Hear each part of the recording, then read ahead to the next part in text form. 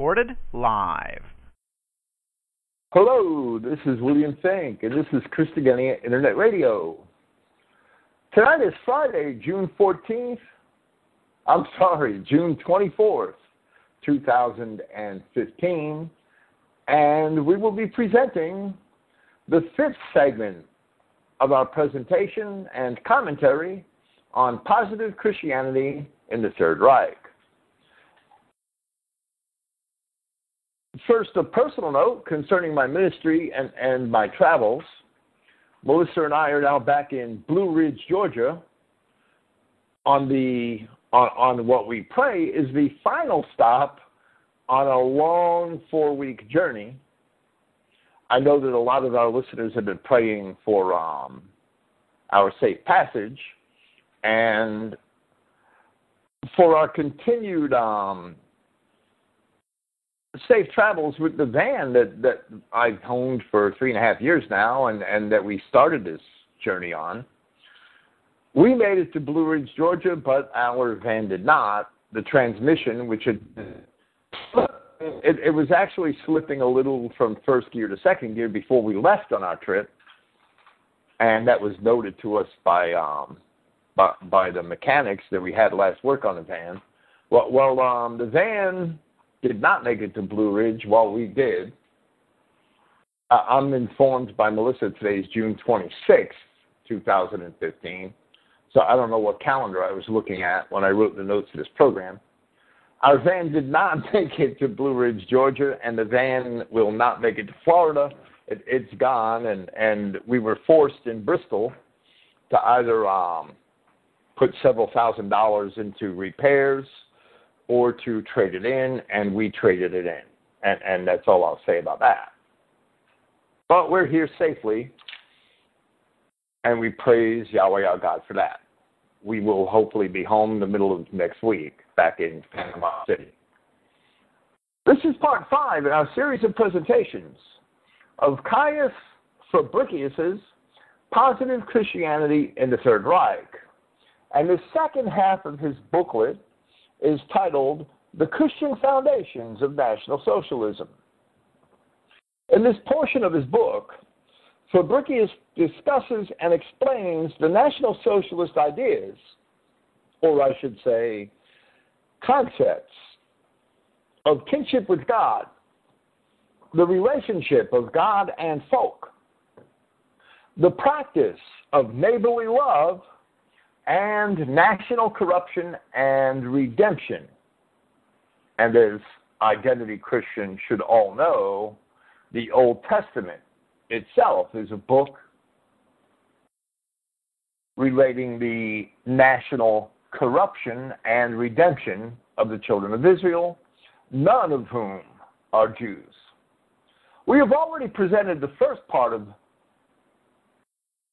Fabricius's booklet's second half, which was concerning kinship with God and dominion over the world. And now we shall present his second part, at least most of his second part, which details the National Socialist perspective on the Christian concept of brotherly love. Discussing what Fabricius said about kinship with God and dominion over the world. One important item to note was his attitude towards the British Empire. Fabricius had seen the British Empire as something which had accompanied British Christianity rather than being opposed to British Christianity. He also professed that Britain's Christianity, and especially the Methodist Christians, saved Britain from suffering in the revolutions that Christian France and Germany had suffered near the turn of the 19th century. Fabricius's attitude also demonstrated that National Socialists were not contrary to British world dominion. Instead, it can be seen throughout the pages of Mein Kampf and in many of his speeches that Adolf Hitler had greatly respected the British Empire and that he rightfully felt a strong bond of kinship with the English people. In Mein Kampf, Hitler said such things as, I as a German, and we see this in Volume 2, Chapter 14 of Mein Kampf, I as a German would far rather see India under British domination than under that of any other nation. Here is a short citation from an article which we have posted at the Mein Kampf Project for quite some time entitled, Dirty Little Secrets of World War II, The Hidden Awkward Origins of World War II. And this article was evidently written by Jason Collette on September 6th, 2010, or almost 5 years ago. And Jason said, Britain and France declared war on Germany, not the other way around. Hitler wanted peace with Britain, as the German generals admitted, and he quotes the British historian Basil Liddell Hart and his book, The Other Side of the Hill, which was written in 1948. As the German generals admitted with regard to the so-called halt order at Dunkirk, where Hitler had the opportunity to capture the entire British army, but chose not to. Liddell Hart, one of Britain's most respected military historians, quotes the German General von Blumentritt with regard to this halt order. And astonished us, and this is the German general speaking, he then astonished us by speaking with admiration of the British Empire, of the necessity for its existence, and of the civilization that Britain had brought into the world. He remarked with a shrug of the shoulders that the creation of its empire had been achieved by means that were often harsh, but where there is planing, meaning planing of wood, there are shavings flying. He compared the British Empire with the Catholic Church, saying they were both essential elements of stability in the world. He said that all he wanted from Britain was that she should acknowledge Germany's position on the continent. The return of Germany's colonies would be desirable, meaning the colonies which Germany had lost in Africa and elsewhere at the end of World War II. The return of the end of World War I, the Great War. The return of Germany's colonies would be desirable but not essential, and he would even offer to support Britain with troops if she should be involved in difficulties anywhere. And that's quoted from page 200 of Basil Liddell Hart's The Other Side of the Hill. As we have already seen here from Fabricius, the National Socialists believed that the German people rightfully deserved a respectable place among the powerful nations of the world, along with its own right of self-determination and the right to assure its own survival. It was Germany which had been the victim of international interests in the Great War, which was the First World War, and Germany was being looted and pillaged in its aftermath, with both the oppression at Versailles and the decadence and the Jewish looting of Germany, which occurred in the Weimar period. Without doubt, Germany was once again the victim in the Second World War. Also, without doubt, Hitler and National Socialist Germany never had any desire to conquer the world. Rather, it is the Jews themselves who invented that propaganda, who have actually sought and who have succeeded in taking over the world to this very day. Because Hitler lost, the world now suffers under Jewish supremacy. Here, we shall continue with the second half of Fabricius's booklet and his description of National Socialist Christianity, which is love for one's neighbor. And his first point is titled Love, Justice, Honor. And Fabricius proceeds by stating, out of kinship with God, which was the title of his last portion of this work, out of kinship with God arises love for one's neighbor. Last week, in presenting Fabricius's discussion of kinship with God, we established that from the Christian viewpoint, one's neighbor is one who is near to you, not in geography, but in relationship. That while the Greek word, plesion, indicated only one who is near to you, there were other Greek words translated neighbor in the New Testament, which could only be interpreted as one who is near to you in geography, geographically, in proximity of location. But this word plesion has a different meaning and only means one who is near to you without distinguishing whether proximity or relationship is meant. However, the Hebrew word in Leviticus 19, verse 18 of chapter 19, the Hebrew word is from a root Hebrew verb, which means to tend or to graze a flock. And one's neighbor is someone who was raised and nurtured with you. And that is the original meaning of the Hebrew word. Therefore, one's neighbor can only refer to one's tribesman, one of one's own community. One's neighbor cannot be a wolf who has been introduced to the sheepfold.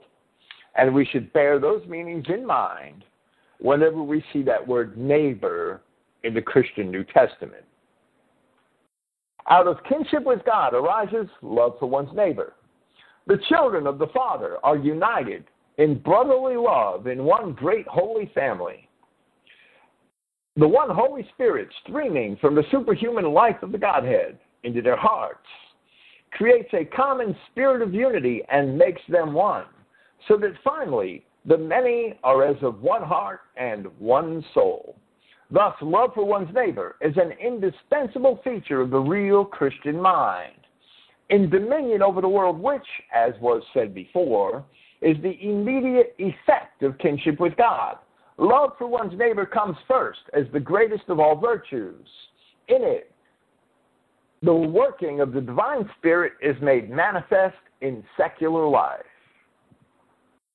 On asking ourselves the question, what is love for one's neighbor? We shall find that in substance, it is the community spirit, the devotion of the one to the other and to society. In this way are united sympathy, friendliness, warm-heartedness, and deep joy in sharing life in common. In this connection, too, we find a feeling of spontaneous goodwill, the urge of inner conviction without any outward pressure of the ego towards the common spirit and fellow creatures for the promotion of the welfare of the community and all within it. And to this must be added the trust one has in the other, and which the individual has in the community and the community in the individual. This creates the firm conviction of being able to hold fast together at all costs, even if the one knows little about the others. And then there is fidelity, which through all the changes of time binds the one closely to the other. This universal conception of love for one's neighbor assumes, at the same time, the character of service in the Christian community. As we are told in the New Testament, he will be the chief who is servant to all. And Fabricius is citing Matthew chapter 20, verse 27, and the words of Christ where he is recorded as saying, "And whosoever will be chief among you, let him be your servant." And he continues, "Hence all these forged together, sympathy, goodwill, trust, service, form the substance of love from snare.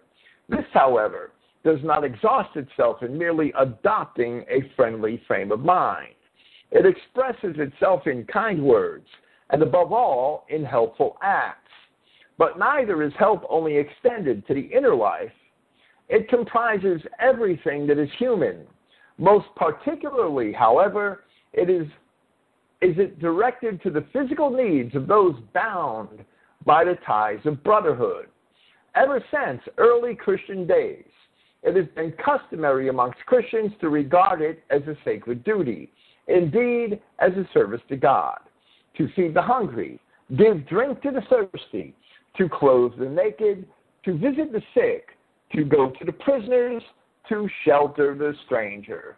And here, Fabricius is citing the model for Christian behavior which Christ had provided in Matthew chapter 25, where he says from verse 35, speaking of the sheep, "For I was hungry, and you gave me meat.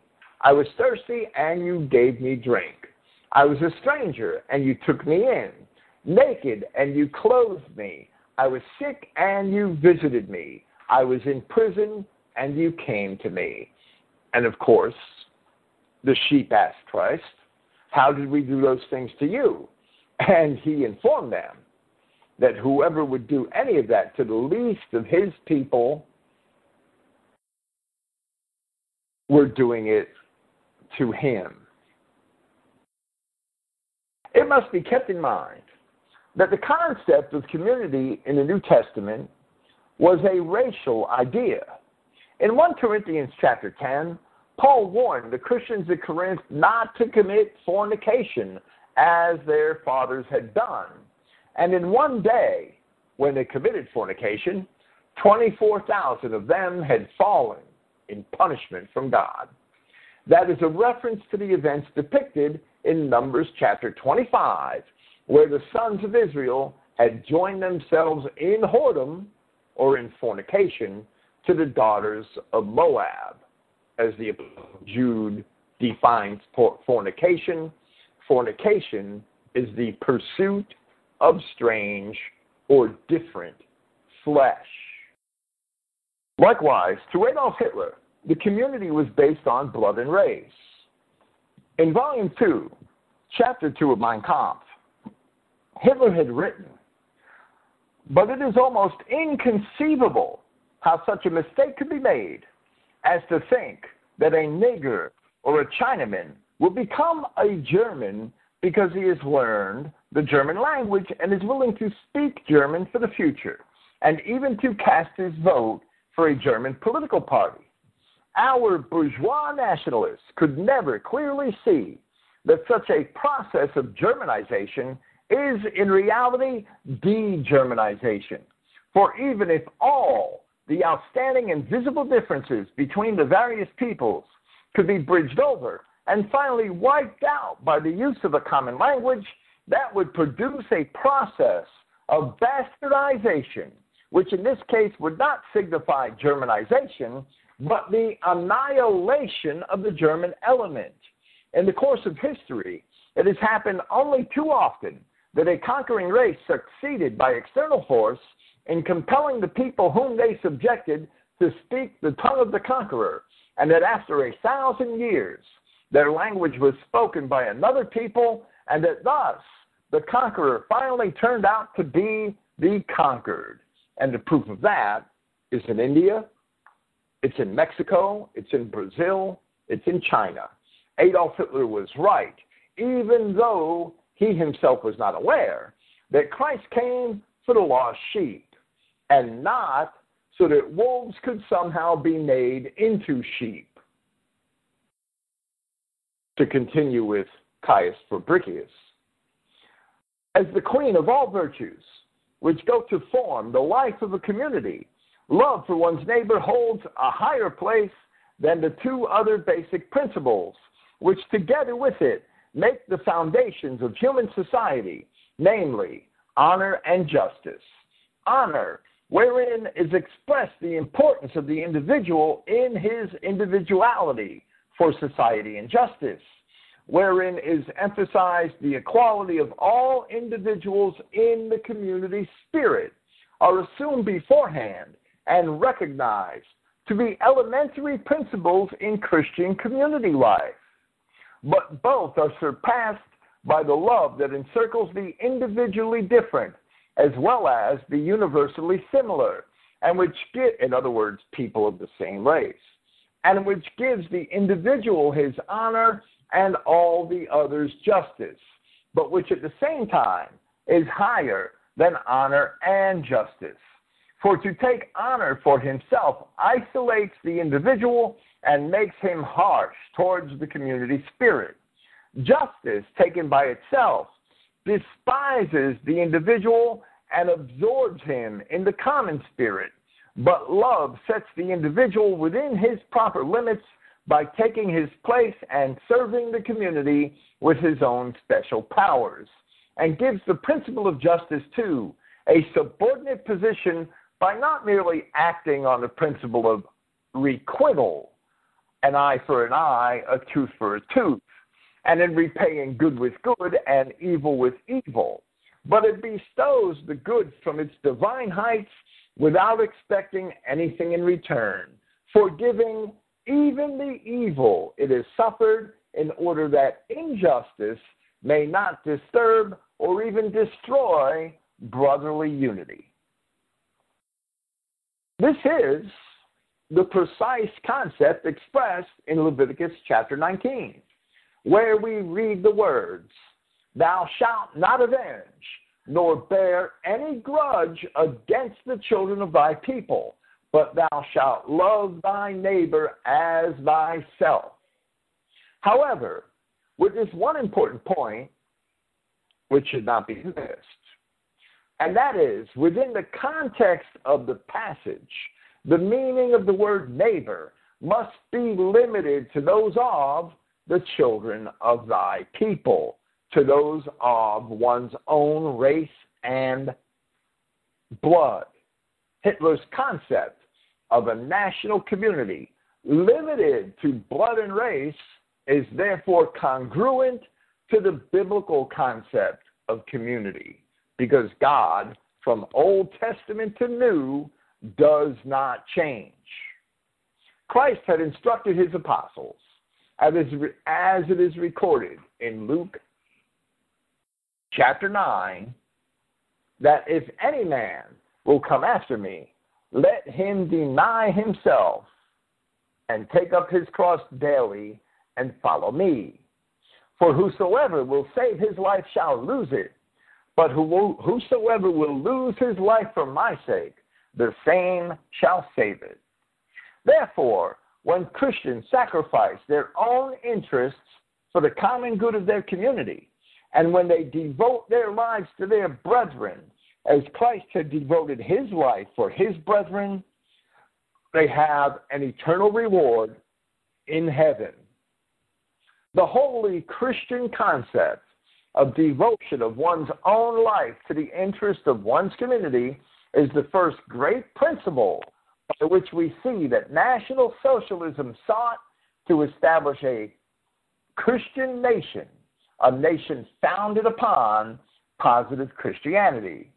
From 1 John chapter 3, marvel not, my brethren, if the world hates you today, when Christians profess to love only their own Christian brethren. Those of their own race, the world indeed hates them. And John continues, we know that we have passed from death into life, because we love the brethren. He that loves not his brother abides in death. Whosoever hates his brother is a murderer, and you know that no murderer has eternal life abiding in him. Hereby we perceive the love of God, because he laid down his life for us, and we ought to lay down our lives for the brethren. In the values espoused by Jewish materialism, as well as the supposed secular, but in reality, the Jewish philosophy of Nietzsche, we find that the interests of the individual are promoted, and that man, acting in his own interests, comes to the mistaken belief that he can somehow become his own God. In the mind of the Jew, men are pitted against one another to compete with one another for material rewards. This is absolutely contrary to the mind of Christ, as well as to the values of the Aryan spirit, which the mind of Christ fully reflects. On the other hand, the mind of Nietzsche is the spirit of the Jew, in which the man is demoted to the status of an animal, seeking his own interests against those of the community. Animalistic self-interest is contrary to Christianity, and it is also contrary to National Socialism. But the Jew would have everybody engaged in capitalism and animalistic self-interest, materialism, which is the inevitable result of humanism. National Socialism, to continue with Fabricius, National Socialism, a movement in substance and name with its center of gravity in society, finds itself precisely at this point in close contact with the Christian religion. Not only may we speak of an interconnection, there is more than that. For in this sphere, National Socialism actually coincides with Christianity. It is itself practical Christianity, a national realization of love for one's neighbor, love for somebody of one's own flock, the common interest before the self-interest, as it is called in point 24 of the party program, and in the speeches of the Führer and his coadjutors, as well as in the innumerable pronouncements of the party. Not only do these words echo forth, but there is a call for devotion to the national community, for comradeship, for sacrifice, for trust and fidelity, and above all, for service. Because if you don't put your Christian professions of love into action, faith without works is dead. Expressions such as these are not vain words. They are backed by deeds, and by deeds of a greatness never before experienced in such a manner in the history of nations, or indeed in the history of brotherly love. The National Socialistic movement has succeeded in restoring to order and discipline a people standing on the brink of universal deterioration and divided into hostile classes by a wild and lawless propaganda of hate. It has transformed, moreover, deep-seated distrust into unconditional trust, infidelity into fidelity, discord into concord, strife into peace, and after an era in which each wished to be master and asserted his own rights. And here, Fabricius is echoing the results of the philosophy of Nietzsche as well as the ideals of the Jew, which were prominent in German thinking throughout the Weimar period. And he continues by saying, and more, National Socialism has once again made service, obedience, and submission honorable things. In effecting this, legal measures have been extensively employed and appeal made to the honor of the whole folk, without, however, detracting in any way from the devoted surrender of the individual to the whole as a ruling power. Thus, Christianity and National Socialism are one and the same in love for one's neighbor, in that they are insolubly united for all time and can never be parted.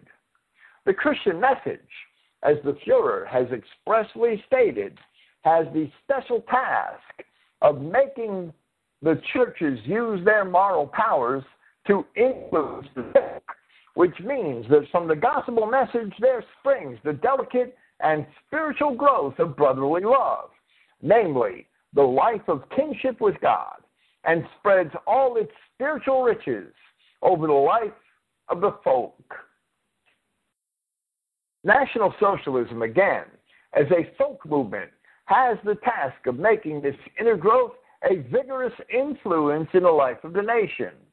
of a character different to that of Christian love, which is realized in National Socialism, are various theories and practices that have come down to us from the ages of reason, romanticism, and techniques, or the Renaissance, right? Also such that emphasize their wish to be Germanic and offer their theories to the Roman folk as something of particular value.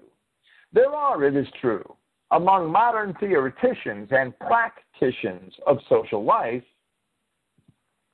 particularly some years ago, those who recommend Christian love for one's neighbor as the greatest of all virtues for curing the ills of society.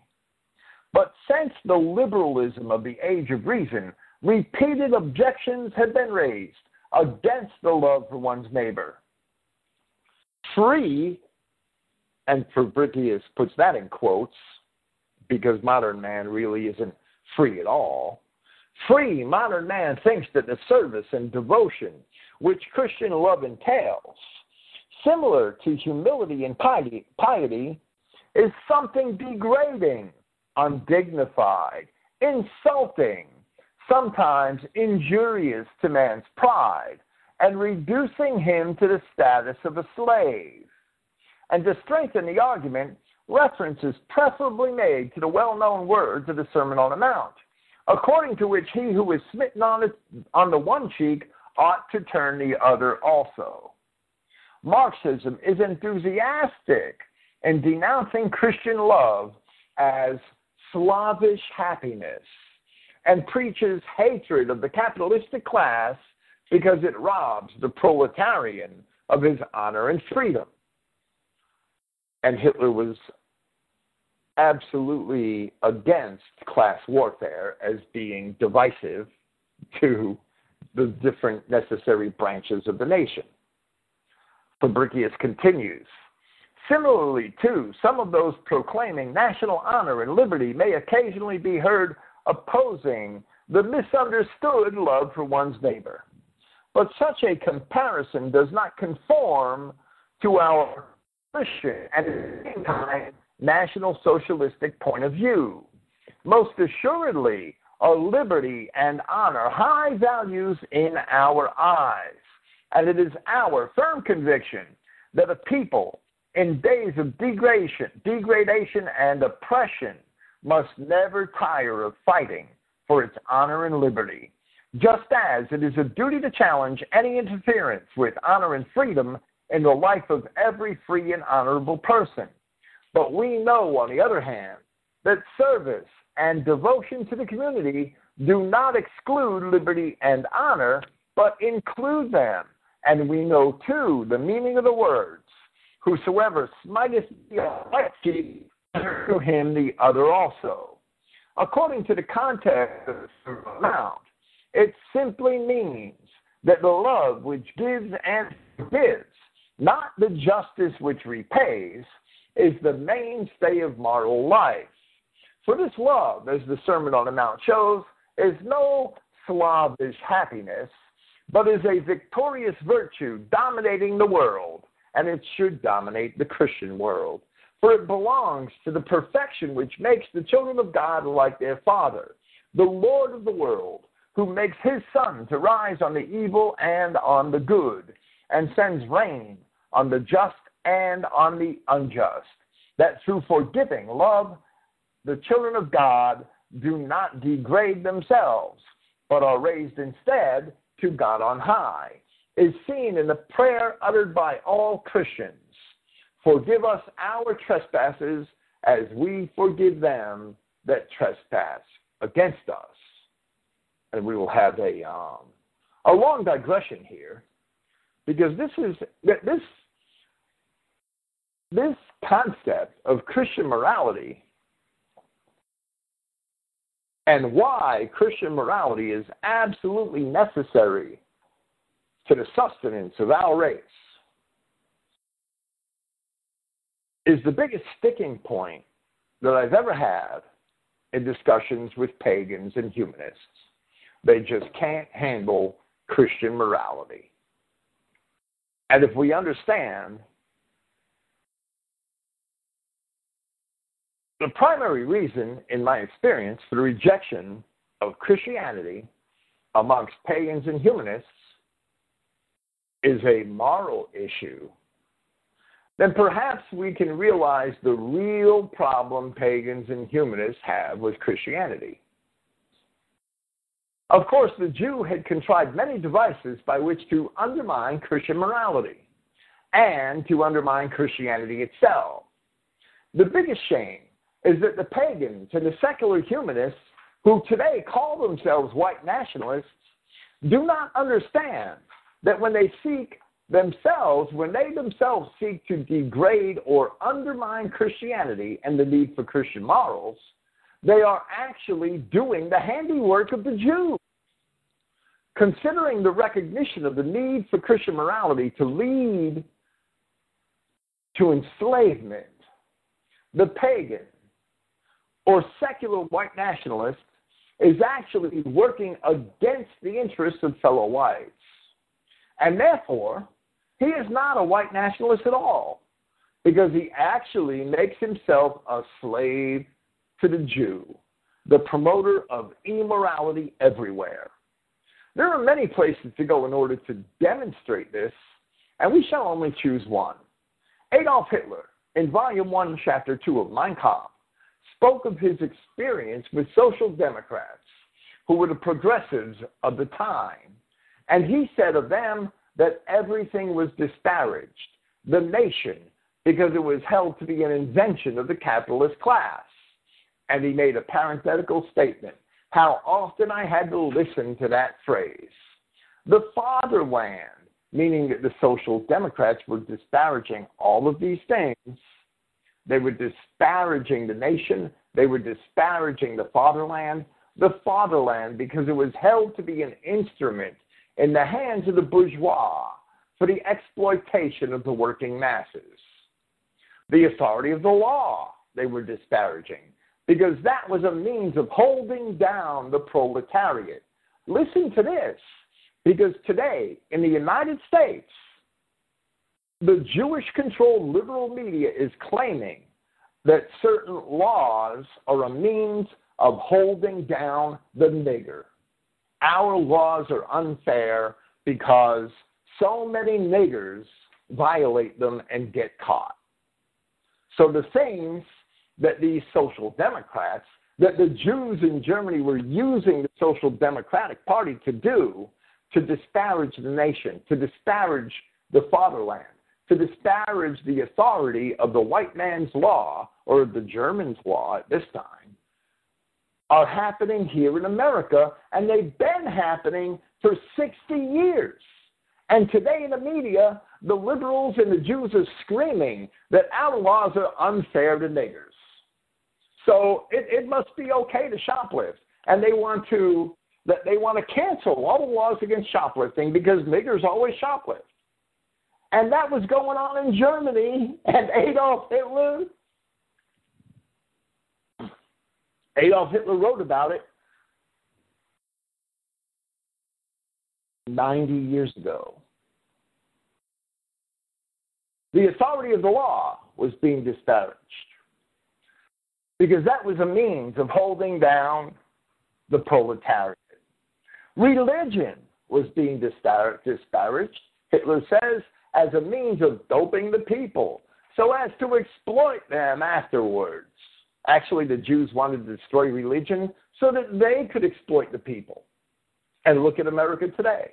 And morality was being disparaged, as Hitler writes, as a badge of stupid and sheepish docility. And Hitler said there was nothing that they did not drag in the mud.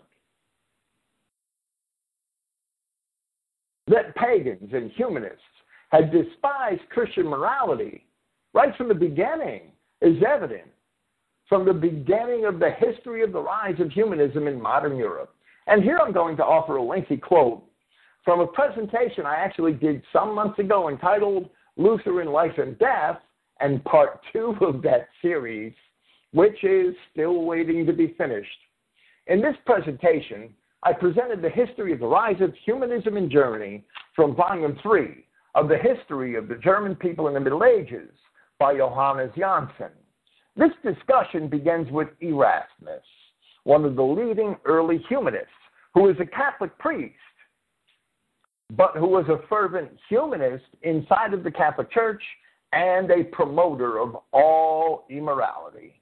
And Johannes Janssen had written, another way in which Erasmus exercised a potent influence over the younger humanists was by the contempt which his teaching and his one-sided classical enthusiasm inspired for all medieval ecclesiastical learning.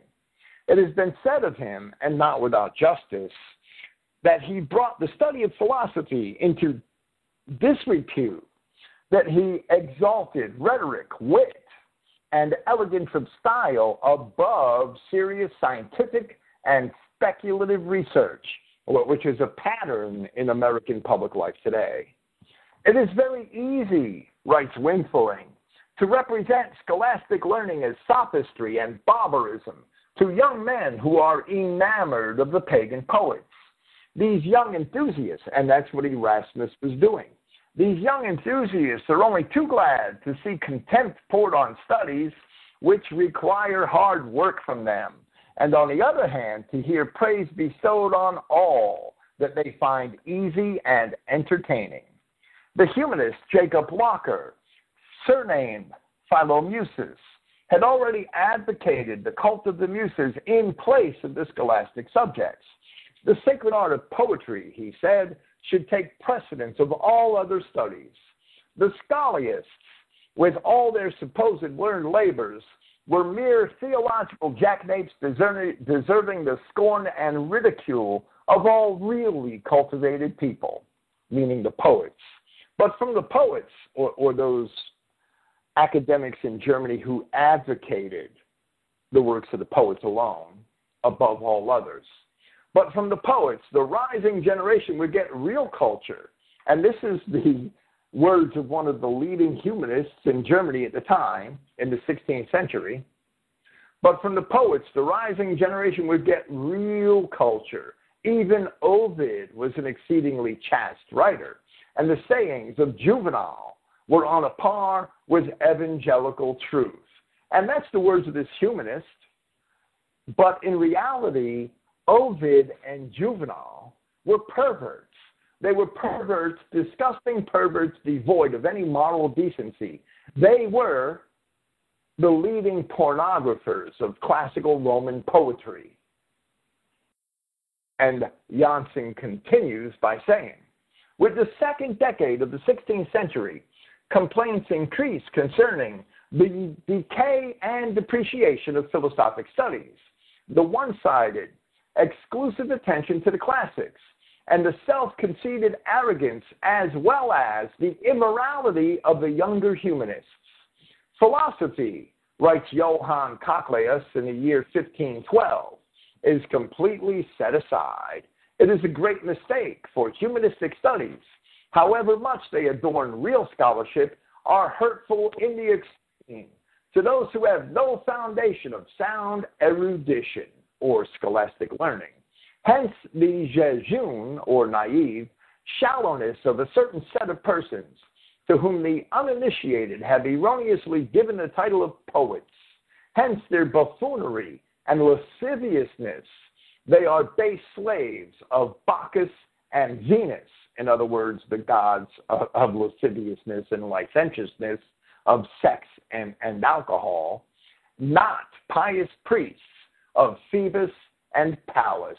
And Phoebus Apollo represents the arts, and Pallas Athena represented virginity. The poets, as the younger humanists were commonly called, worked themselves to such a pitch of enthusiasm for the classics that they could see no value whatever in anything that was not Latin or Greek. In language and thought, they repudiated their German origin. Their apostasy from the traditional spirit of the fatherland protruded itself so egregiously that they even became ashamed of their German names and manufactured new ones from the Latin or Greek vocabularies. And evidently, as I noted in my first presentation of this material, we have the influential Catholic priest Erasmus for thanking to thank for helping to foster that attitude. From this point on, from the time of Erasmus forward, the young humanists in Germany were adopting Greek and Latin names for themselves, and therefore it was difficult to tell who was actually German, and who were really Jews. Continuing with Johannes Janssen's description of the humanist poets from page 30 of volume 3 of the History of the German People in the Middle Ages, but as crowning specimens of bad taste and utter worthlessness, we can commend those humanist poems which deal with Christian material, representing the divine creator as a ruler of high Olympus, and as a thundering Zeus, turning sacred things, in short, into mere child's play.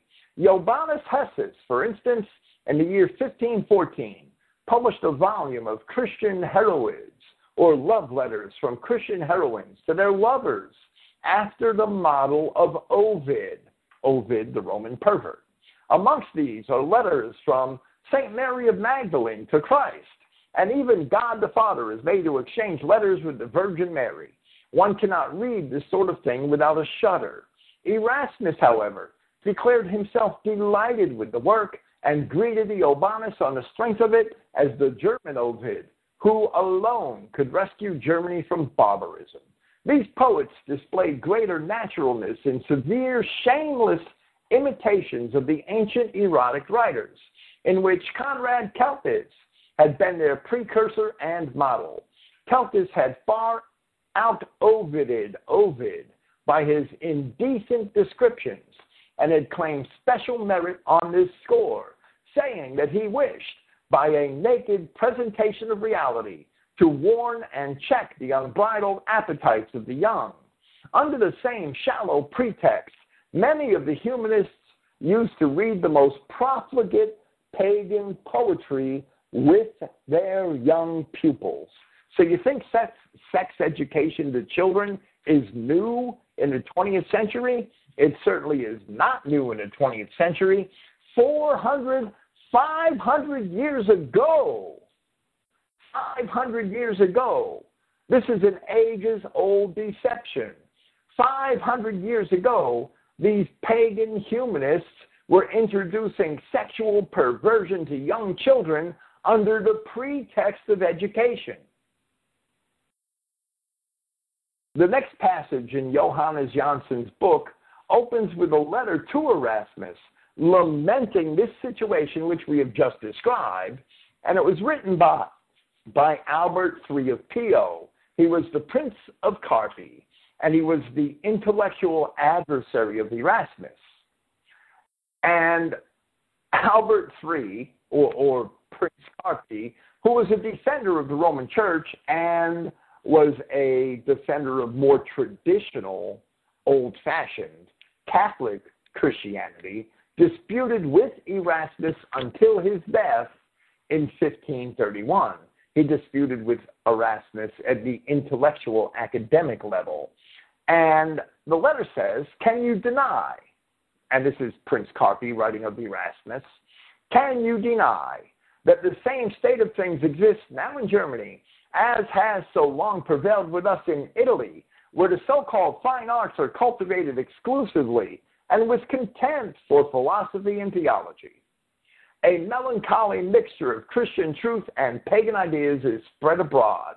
Love of controversy fills all minds, and social morality does not conform in any way to Christian doctrine. Well, Prince Carpi could have been describing the 1950s and 60s in America. In the 14th and 15th centuries, many of the Italian humanists had already assumed an attitude of indifference or skepticism towards the church, and were no longer ruled by Christianity, with its constant reference to a higher life.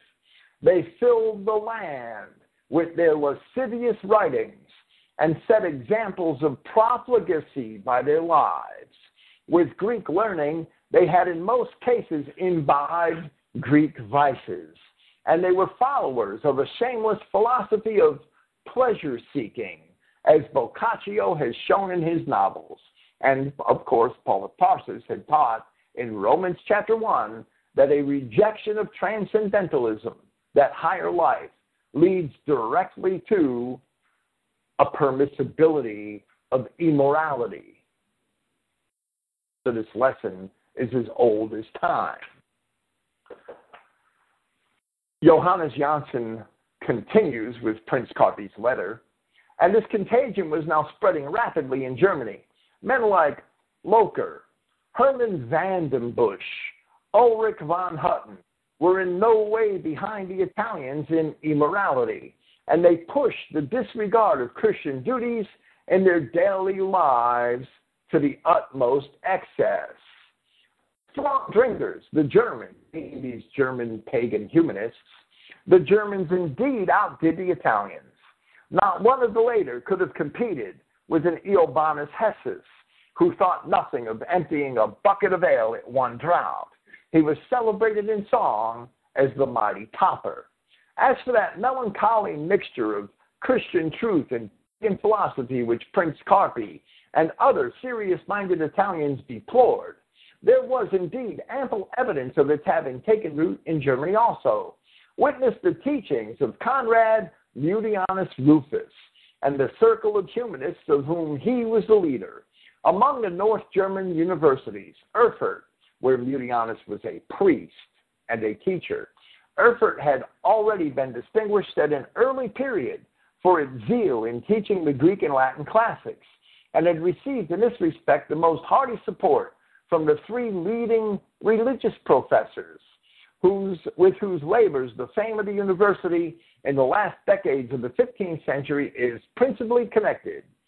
Jodocus Trutzeler of Eisenach and Bartholomew Arnold of Usingen, who were theologians, and Henning Goad, a professor of law. These three men, who later on at the outbreak of the religious war suffered misfortunes and calumny of all sorts for their adhesion to the Catholic faith, were at the time that we write of on friendly terms with the chief leaders of the rising generation of humanists, Maternus Pistorius and Nicholas Marschalk. So supposedly Christian academics had embraced and supported immoral humanists right from the birth of the humanist movement. But more importantly, we see that many of the prominent early humanists in Italy and in Germany had not only rejected Christianity, but they had rejected Christian morals, and they had celebrated the immorality of the basest of the pagan and Greek Romans. Although certainly not all pagan and Greek Romans were immoral. Ovid and Juvenal certainly were extremely immoral. Humanism and neo-paganism are rooted in immorality. Their birth was given by immoral men, and they are destructive to white society, and they are destructive to the interests of all whites everywhere. Something else we had demonstrated throughout that series was that while Christians of the 16th century wanted to destroy the Jewish books and to run the Talmudic religion out of Europe, the pagans and the humanists were defending the Jews against the Christians. The pagans and the humanists of medieval Europe were fully in bed with the Jews. Today, secular humanists and pagans among white nationalists are still in bed with the Jews. They still do all the deeds of the Jews. They still do all the work of the Jews. The only difference between the humanists of the 16th century and the humanists of the 21st century is that the humanists of the 21st century are too stupid to know that they're in bed with the Jews, while the humanists of the 16th century admitted it. It must also be noted, and it is quite important to note, that National Socialism properly recognized practical Christianity as the denial of one's own self to the benefit of his nation. But it did not entail national denial or the abrogation of the interest of one's own nation for the benefit of other nations. Positive Christianity has nationalism as a very important component. But liberalism and Marxism both insist that nations deny themselves. The denial of one's own nation and national identity is a necessary component in the Bolshevik agenda to destroy both race and nation. The Christian ideal of self-denial for the benefit of one's brethren should never be confused with the Marxist intent to destroy the races and the nations.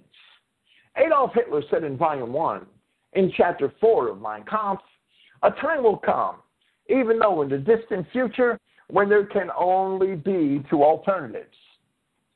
Either the world will be ruled according to our modern concept of democracy, and then every decision will be in favor of the numerically stronger races, meaning those with the most votes, in our case, the niggers, the spics, the chinks.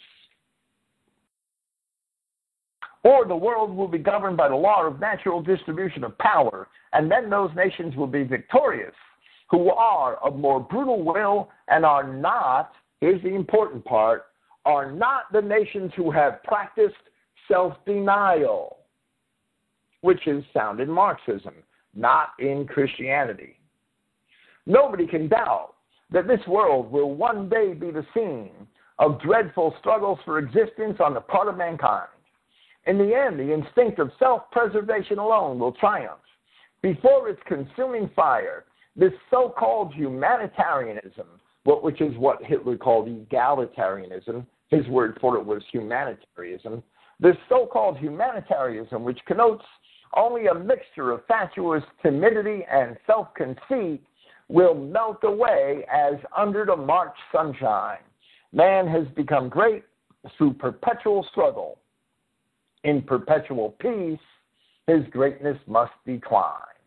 In other words, Hitler saw that in the national self-denial of liberalism, the Aryan race would disappear. But in a brutal will to survive, the Aryan race would survive. National self-denial was a forfeiture of a national will to survive, in which the other races would always have the advantage. Hitler saw that in practical Christianity, where a man sacrificed himself for the benefit of his nation, the race would in that manner remain strong and remain able to survive. That Hitler despised racial egalitarianism, which he called humanitarianism, is evident in Chapter 11, in Volume 1 of Mein Kampf, where he said that whoever ignores or despises the laws of race really deprives himself of the happiness to which he believes he can attain, for he places an obstacle in the victorious path of the superior race, and by doing so, he interferes with a prerequisite condition of all human progress, loaded with the burden of humanitarian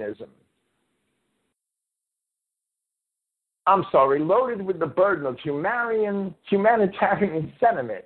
He falls back to the level of those who are unable to raise themselves in the scale of being. It would be futile to attempt to discuss the question as to what race or races were the original standard bearers of human culture and were thereby the real founders of all that we understand by the word humanity.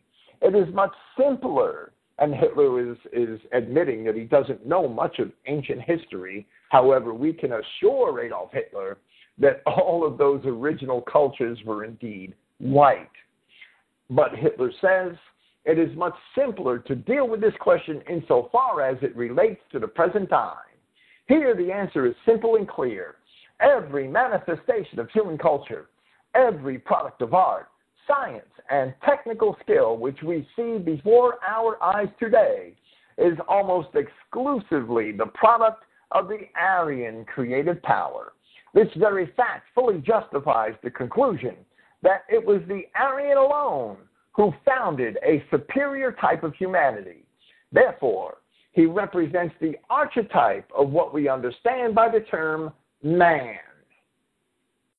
And we, identity Christians, could assure Adolf Hitler that the Christian Bible, once the identification of the Adamic race and those Genesis 10 table of nations are understood, the Christian Bible teaches the same thing. The Christian Bible teaches the exact same thing that Adolf Hitler knew in his heart to be true. The other races in the Christian Bible are not man. Only the Adamic race is man. The other races aren't even people. Now we shall commence with point 2 of this section of Fabricius's explanation of National Socialist love for one's neighbor, which is titled, Help in Word and Deed. Thus is love for one's neighbor, in its full extent, common to both Christianity and National Socialism. This also applies to the method by which brotherly love is realized in order to promote peace inwardly amongst men and externally to further their welfare by alleviating distress.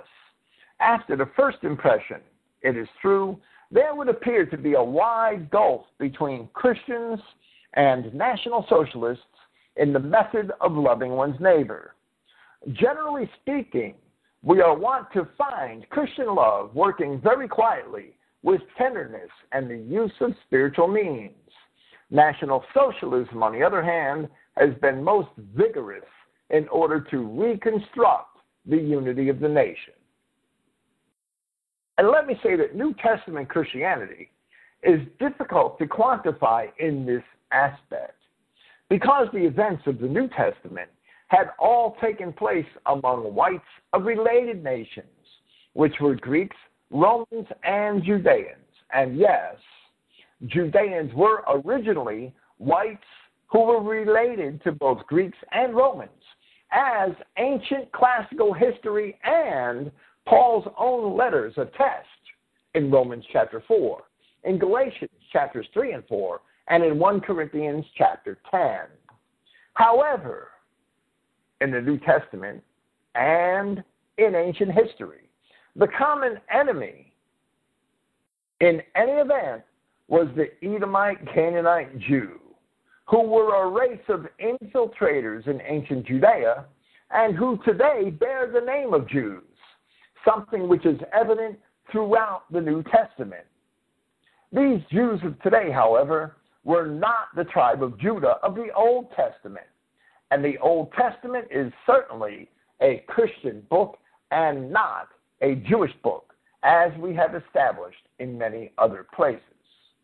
The understanding of true Christianity is covenant theology, in which we have an assurance that the Christian message is only for the Adamic man, or the Aryan race, found in the nations formerly known as Christendom, the white nations of Europe.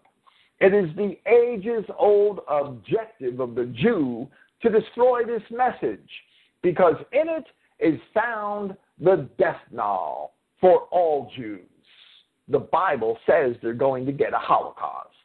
When whites cooperate with a spirit of Christian morality for the benefit of other whites of their own communities, the Jew finds it impossible to function within those communities. The Jew is driven out completely. Fabricius continues by saying, where necessary, it, meaning National Socialism, it used its fists against communism in the streets.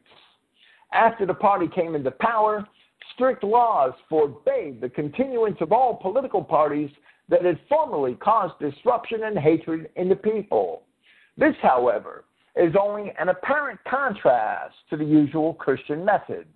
Even Christian love must, where necessary, employ vigorous methods when it comes into contact with dissolute elements and criminals, and must need make the use of severe discipline as soon as gentler methods fail.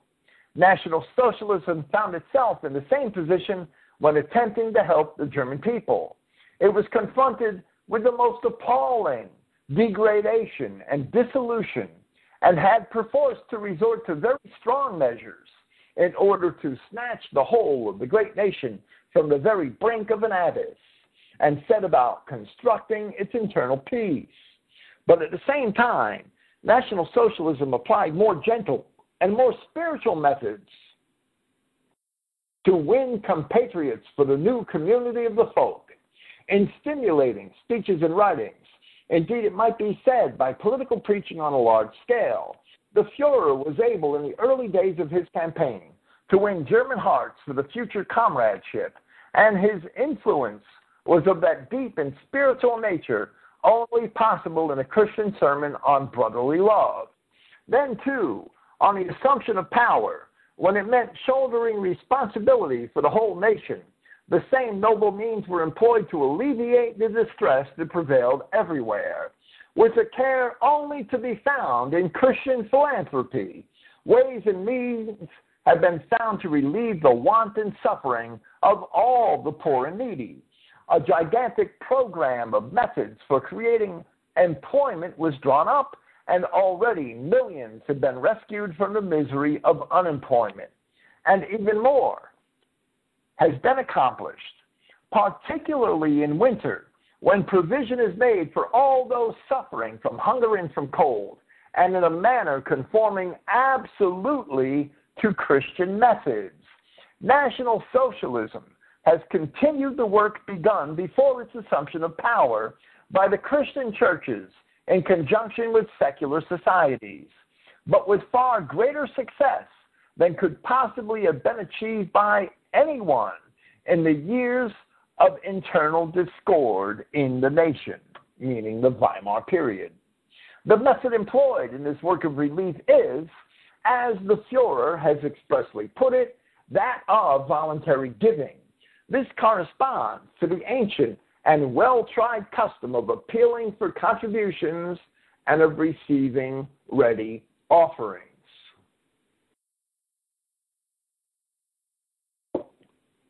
The National Socialist German economic policy relied heavily on two principles by which the nation was lifted from the ruins of Versailles and from the decadence of the Weimar period. They are the abolition of state-sponsored usury and a volunteerism of the people in participation in the welfare and employment programs. And I'm going to quote a work which is absolutely hostile to National Socialism, but where some truthful aspects of this feature of the German economy under Hitler are presented, which agree with what Fabricius has said here, but in this work, they are presented in very condescending language. And this is from a book called World Fascism, a Historical Encyclopedia, Volume 1, by some kind of, pro-Jewish Marxist named Cyprian Blamiers. And this is from page 721. And Blamiers or whatever his name is, says that over the last century, fascist and far-right political movements have had a paradoxical and slightly confused attitude towards welfare. And that's the first lie, but there are many others. On the one hand, they have vehemently opposed the social welfare state. And of course they did. And Adolf Hitler openly in Mein Kampf opposed welfare in the form of simple handouts to worthless, lazy people. And then he goes on to say that in Germany, for example, the Weimar system of state welfare was criticized for being too bureaucratic, arbitrary, and overambitious. On the other hand, fascists and neo-fascists have glorified their own brand of welfare. In one of its early manifestos, the Nazi Party stated, "We demand an expansion on a large scale of old age welfare." And that is true. In power, Hitler created a state infrastructure that blended charity, volunteerism, and massive Nazi Party involvement. It was about the individual submitting to the good health of the collective. And you know, those last two sentences are perfectly true, but the author wrote them in a very condescending tone. The Christian aspect of all of that is also entirely missed by this biased author, who's evidently a propagandist. And he goes on to say, significant organizations emerged, including People's Welfare, founded in 1935, and Winter Health, which he says mimicked the Weimar creation of 1931, and that's not entirely true. Welfare organizations took on a significant Nazi complexion and performed a major role in the Nazi welfare state. The German Red Cross was thoroughly Nazified and was controlled by leading SS doctors, as if that's a bad thing.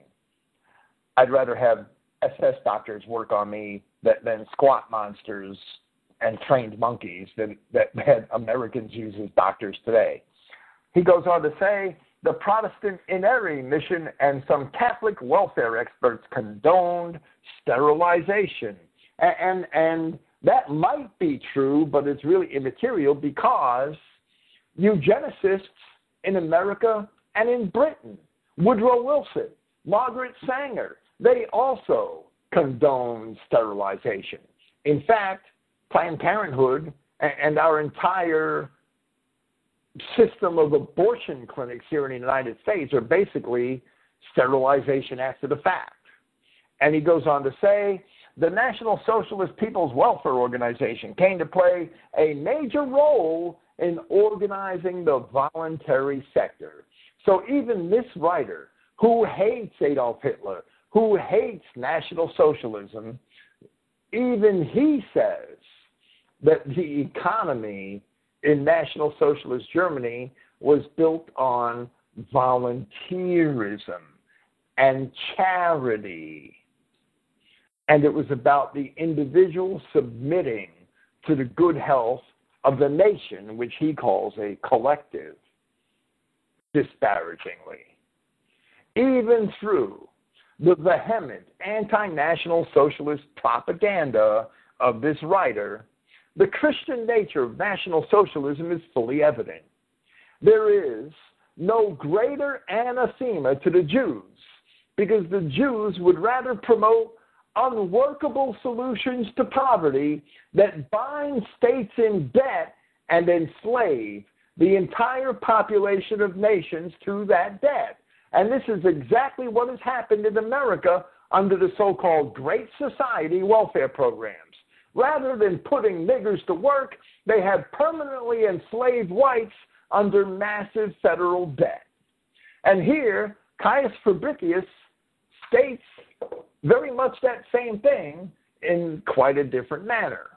He says, totally opposed to this Christian and National Socialistic method of proffering relief is Marxism, both in theory and practice. It directs men to start with their own interests and claim privileges from the community. My great-great-great-great-great-granddaddy was a slave, so you owe me. That's Marxist. That's a Marxist attitude. It indignantly rejects all giving and receiving as something derogatory, both to the giver and recipient.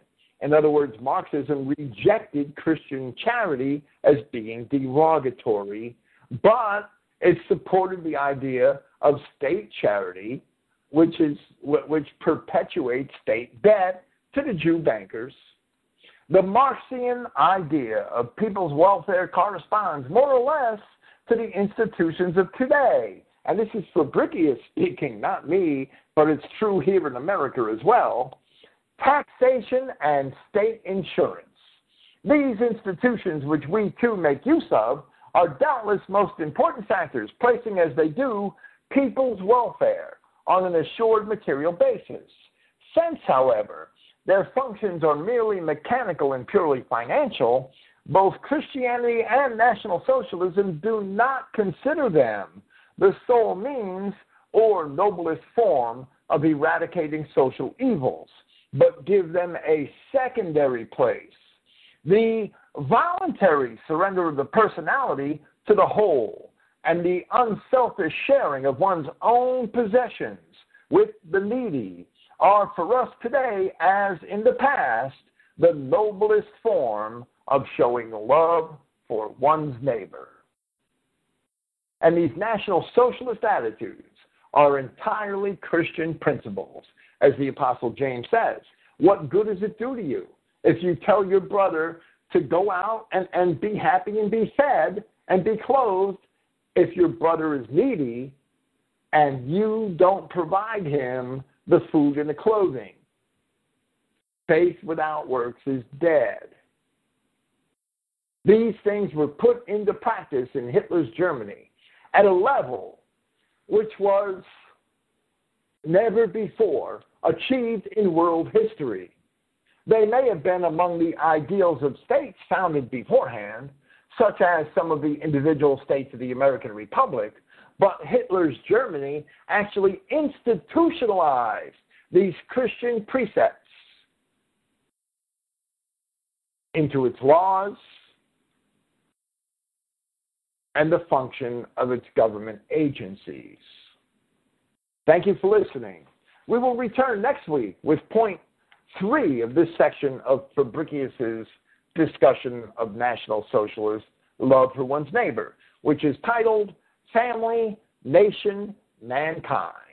And because Fabricius is a universalist who is relatively blind to the nationalist profession of Christianity, we want to explain properly how our Christian identity viewpoint is agreeable to Adolf Hitler's Weltanschauung, whereas Fabricius himself, being a Universalist Catholic, falls short of our own Christian ideals.